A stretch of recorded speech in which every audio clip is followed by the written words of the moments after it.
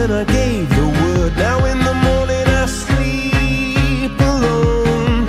Sweep the streets I used to own. And you're listening to This Week in Accountable Care on the Blog Talk Radio and affiliate networks, sponsored by National ACO, one of 44 participants admitted to the group of Next Generation ACO models, as judged by the Center for Medicare and Medicaid Innovation. And welcome, everyone. I'm Greg Masters, the producer and moderator of this series, known to some on Twitter as 2Health Guru and the publisher of ACOWatch.com. I'm joined in the virtual studio with National ACO co-founders and best of colleagues, Dr. Andre Berger and Dr. Alex Foxman, as we launch our bi-weekly series, This Week in Accountable Care. For those of you interested in the Next Generation ACO model, as well as the accountable care or value-based or outcomes-oriented industry writ large, this series is designed to educate and inform you by engaging best-in-class operators, thought leaders, and innovators. National ACO is experiencing strong growth, was nation-leading in its very first performance year, and has logged 5 years of successful operations since. The company is leading innovation in value-based and alternative payment model delivery while promoting the independent practice of medicine. Now let me preview the bios of the series co-hosts. Dr. Andre Berger is the Chief Executive Officer of National ACO, a primary care physician-owned and governed next-generation ACO model located in Beverly Hills, California, with contracted primary care physician practices and attributed Medicare beneficiaries in multiple states. A natural leader, Dr. Berger is a renowned physician who's been practicing in Beverly Hills and Los Angeles, California since 1978. Dr. Berger, a prolific writer and researcher, brings a comprehensive knowledge of managed care plans and an inherent desire to enable patient-centered care and fulfill the promises of the Triple Aim. Dr. Alex Foxman is a board-certified physician, President and Chief Medical Officer of National ACO. Dr. Foxman has been practicing internal medicine and preventive care since 2003. Over the span of 14 years, Dr. Foxman has started several successful and innovative medical practice models, including Mobile Physician Associates, a complete mobile group medical practice serving the needs of the homebound, frail elderly, and disabled populations of Southern California. This practice model has shown a significant improvement in quality of patient care with double-digit reductions in overall medical costs. And with that introduction, gentlemen, let's get started. Welcome to the broadcast. Thank you. Thank you very much, Greg. It's great to be on. As your humble moderator today, I'm delighted we're launching this series into ACOs, best practices, and lessons learned as we selectively cycle through the Next Generation ACO cohort. Dr. Berger, since you are the tenured partner in this co-venture with your colleague, Dr. Foxman, let's start with you. Tell us a little bit about yourself. What drew you to medicine? Well, I think unlike some that might have been, felt a calling since birth, that wasn't the case for me. But basically, for me, it came down to just deciding what professional field, that would best suit my strengths. And I think medicine was the field that best suited my strengths.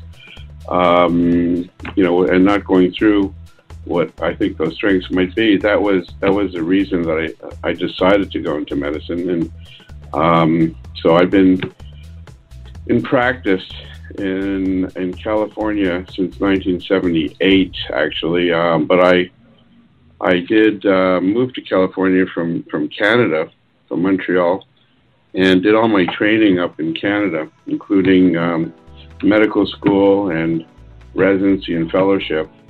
And then after completing a year of working as director of a small McGill University teaching hospital, I moved down to beautiful sunny California, and I'm still here. I love it. I love every moment. About the sunshine. So Yeah, and so I think for me it was more a pragmatic decision that I grew to love rather than a love, that I had to, kind of I make real. So that's my experience, and I can tell you that the love for the practice of medicine to me is a real thing. It's not a job to me. It's just it's something I love doing. Can't wait to get up every day and deal with my daily routine. But I tell you one thing that has changed dramatically since I first started in practice. So when I first started in practice, what I learned was how to treat one patient at a time. The one that I saw that came to me that I had to take the history and the physical and maybe do some testing on, and then get a differential diagnosis after getting some tests back and putting it all together, and then I could form a treatment plan, just like we all do. But then, over the years and recently, that's all changed. And now I have the great fortune of having a second patient.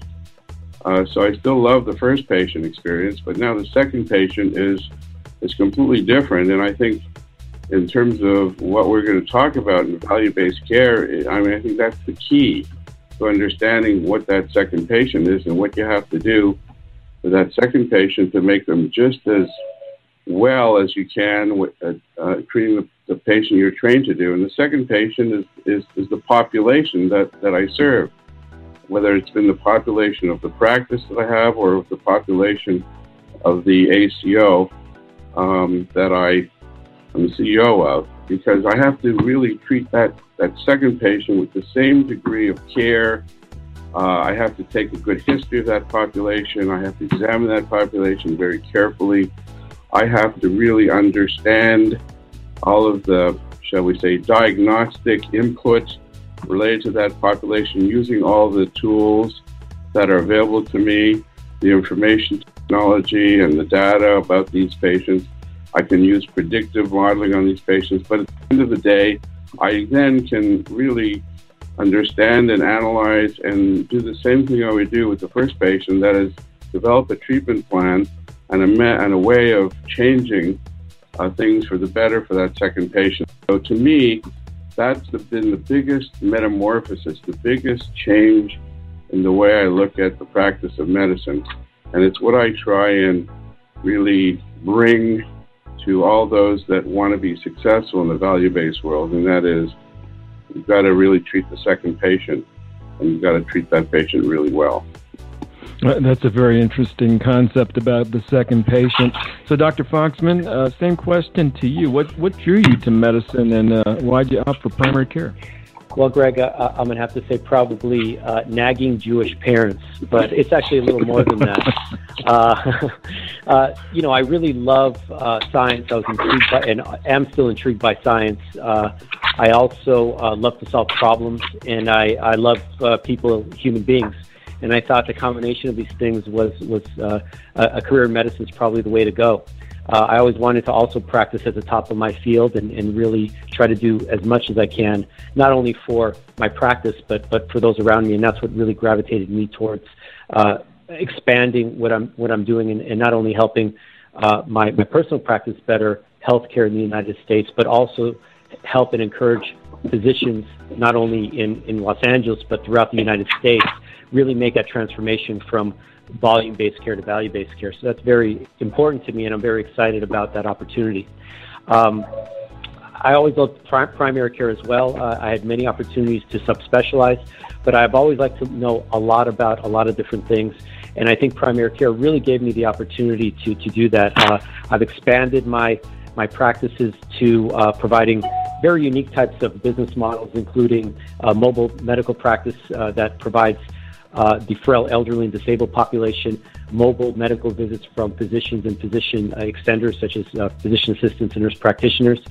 Also have been in development of a what we call an Uber for doctors, an opportunity for physicians who have some free time or want to do this for more of a full time to help manage patients who cannot get to their doctor, because as we know, about 20 to 30% of our beneficiaries or patients make up about 80% of the cost, 70 to 80% of the cost nationally. So it's a staggering number.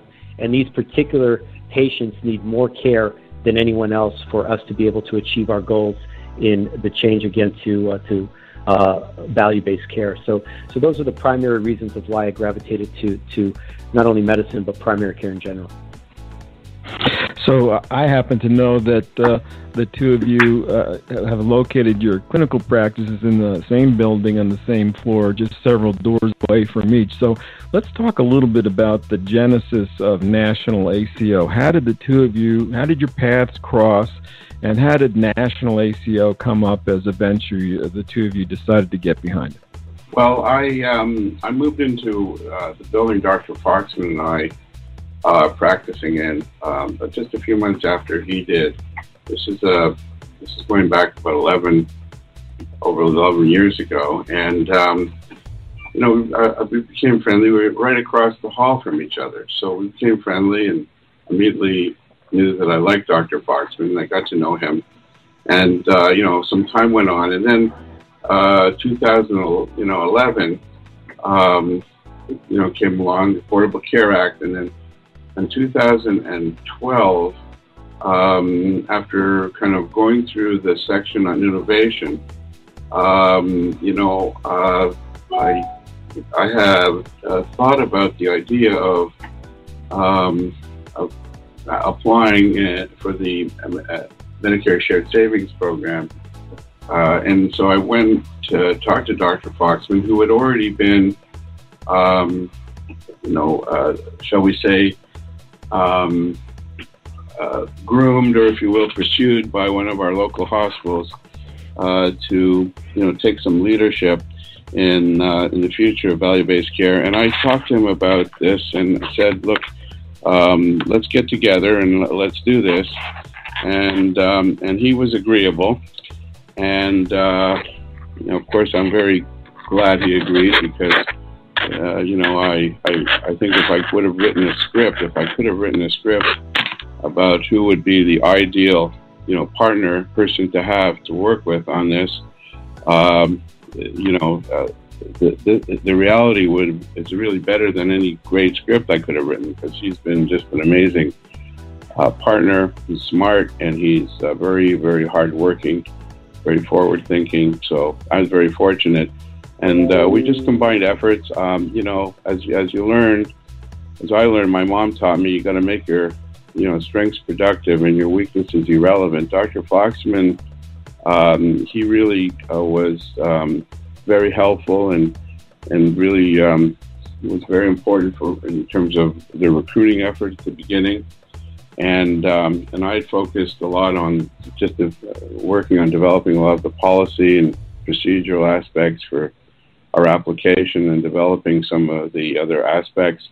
So we made a really good natural team, and it really worked out well. And as we, over the years, and now this is our fifth year, as we have been working together, it's just blossomed into just an incredible, synergy. It's a little scary sometimes because, it's almost like we can read each other's thoughts, and I have to be careful of what I'm thinking with Dr. Foxman. Read them so well. But in any case, it's worked out really well, and we try and, divide and conquer. We do serve as, the executive management role for the company. We do try and drive it. We are very forward-thinking, and we've created a physician-governed, physician-owned, physician-driven organization that we're like the David in the fight. We're not the Goliath, but that gives us some advantages. We have a very accurate little slingshot here we use, and we can make quick decisions. We're very forward-thinking, and I think that's really served us well to date. So we've been able to take our vision of what is needed to be successful in transformation, if you will, from volume to value, and move that forward. And we hope to continue that and scale it up as we continue to grow. So basically, Dr. Foxman, is somebody, if I could have wished for somebody, it would have been him, and I was very fortunate because I got him. So, and I'm not letting him go, by the way. So if anybody wants him out there, just forget about it. I just want to add, and thank you, Andre. That's really nice. I just want to add that I think the reason why this really worked was that we were laser focused on our goal and the amazing opportunity that we received from CMS to get in and become an MSSP initially. I mean, if you really think about it, two physicians practicing, two small-time physicians were provided the opportunity to work very hard and grow an organization that could potentially be one of the potential changers of healthcare in the United States. And that, along with us being very non-egotistical, we have no ego, we work very well together, and we concentrate like a laser on our goals, I think made this relationship extremely powerful. Not to mention that Dr. Berger is also just a great guy in general. I can attest to that. I'll pay you later. You're an interesting combination between the two of you in terms of the collaborative style and the stewardship of the company. Dr. Berger, you have deep roots in managed healthcare movement going back to risk contract in the late 70s to early 80s. And Dr. Foxman, you're kind of an innovator in terms of the M-Health and the digital health space through this mobile app that you've developed. So everyone talks innovation and disruption. You can't go anywhere without hearing that. And the two of you come at innovation from an interesting perspective, covering essentially both sides of that spectrum, from service delivery and finance to apps and platforms. Greg, I'm not sure if that was a question, but it was a great comment, and I think you're very accurate, because I feel the synergy with Dr. Foxman. I have had some unique experience. Unfortunately, it means I have to date myself, but the fact of the matter is, I was fortunate enough to kind of get a lot of early experience during the birth of the managed care industry, the initial, risk contracting experience. And so, so that's quite a few years ago. Things have changed, but, there's a lot that hasn't changed, although some things have.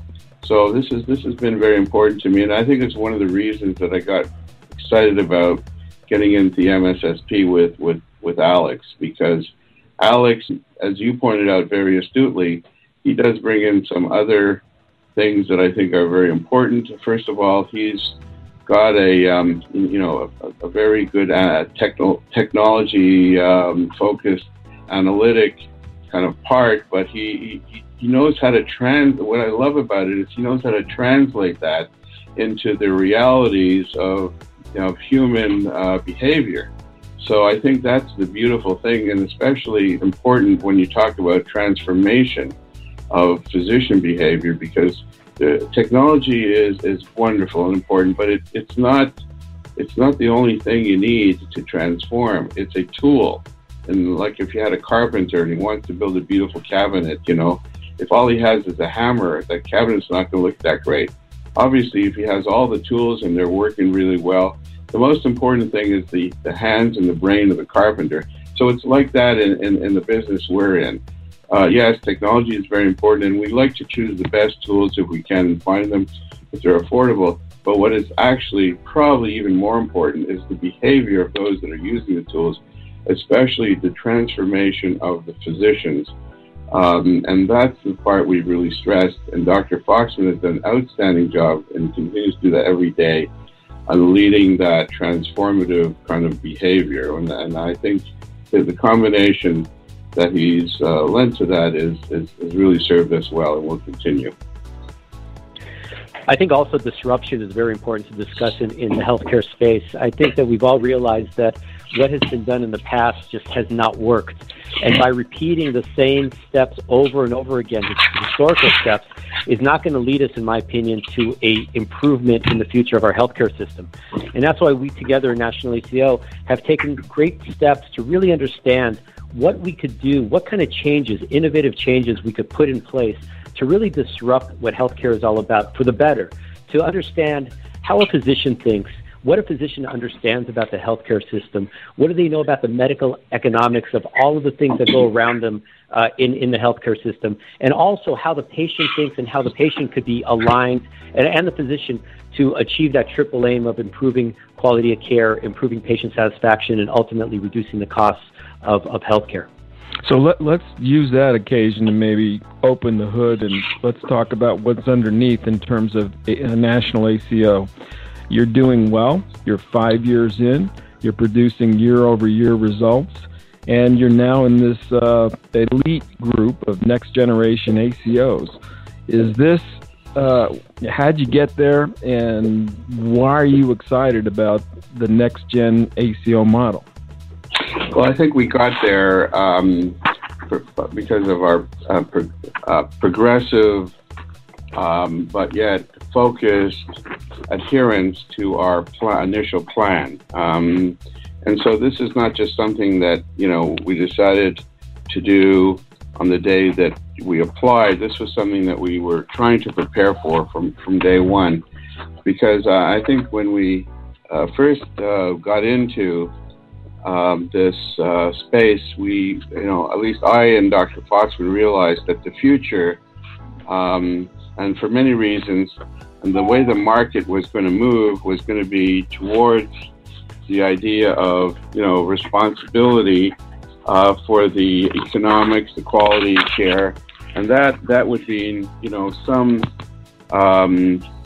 significant ramping up and moving up the risk ladder for not just the few that embraced it early, but for the majority of providers that are servicing the Medicare population. So understanding this, it was just a very natural thing for us to try and get there.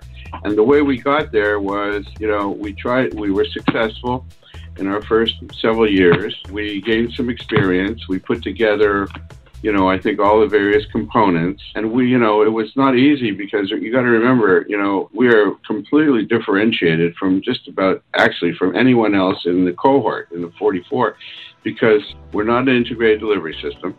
We're not a physician hospital organization.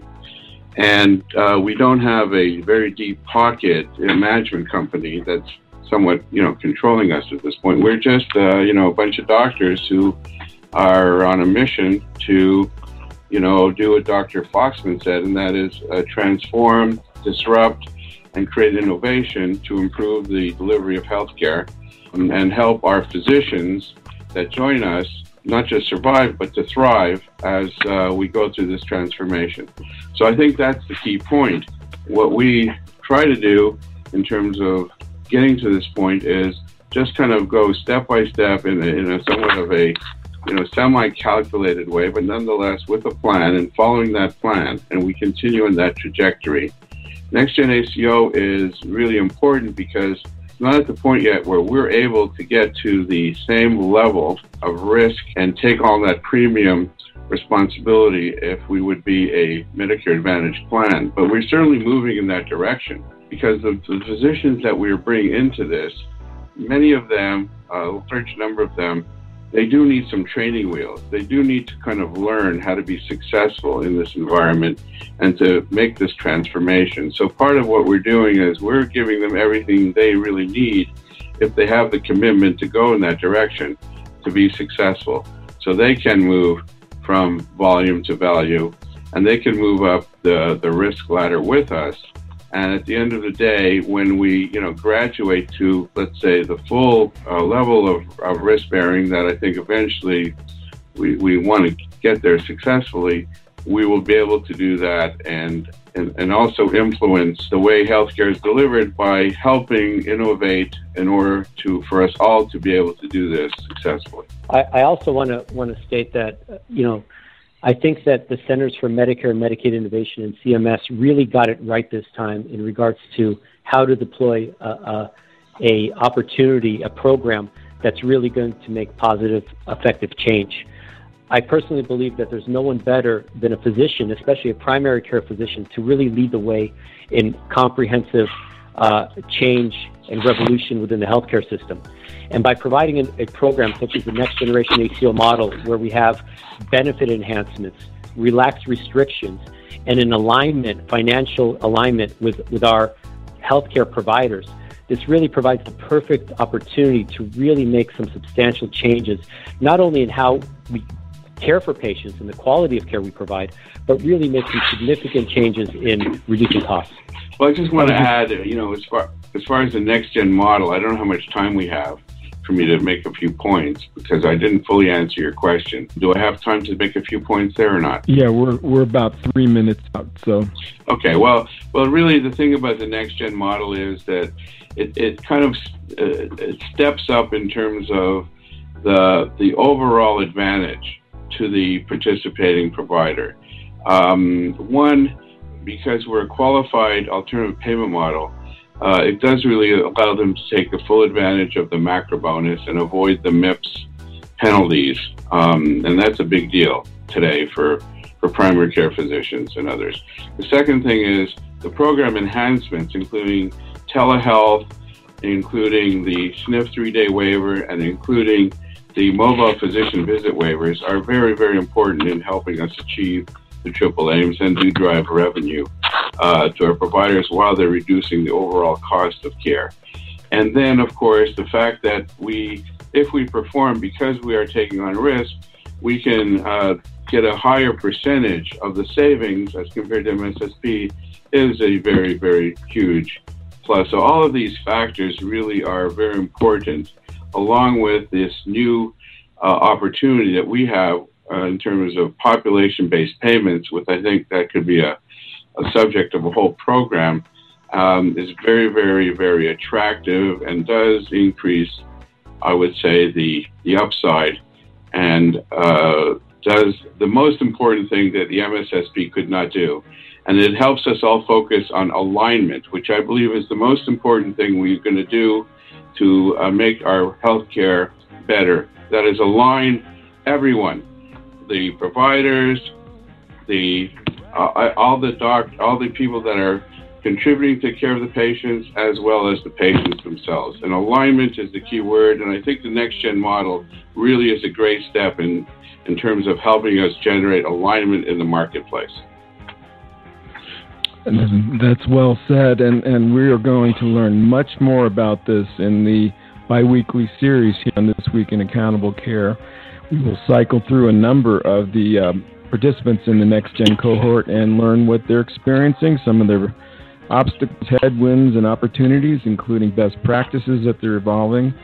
So one other thing is that this is very attractive from the point of view of the independent practice of medicine. It gives docs an opportunity to participate in a way that's perhaps more meaningful in their lives, the quality of their lives, and the quality of their income streams. And that will have to be the last word for today's broadcast. I want to thank our guests, Dr. Andre Berger and Alex Foxman, for their time today. And do follow National ACO on Twitter via @NACOMSO and on the web via www.nacomso.com. We intend to produce this broadcast on a bi-weekly basis, generally scheduled for Tuesdays at 5 p.m. Pacific, 8 p.m. Eastern. Until we meet again on This Week in Accountable Care, for Drs. Berger and Foxman, this is your moderator, Greg Masters, saying bye now.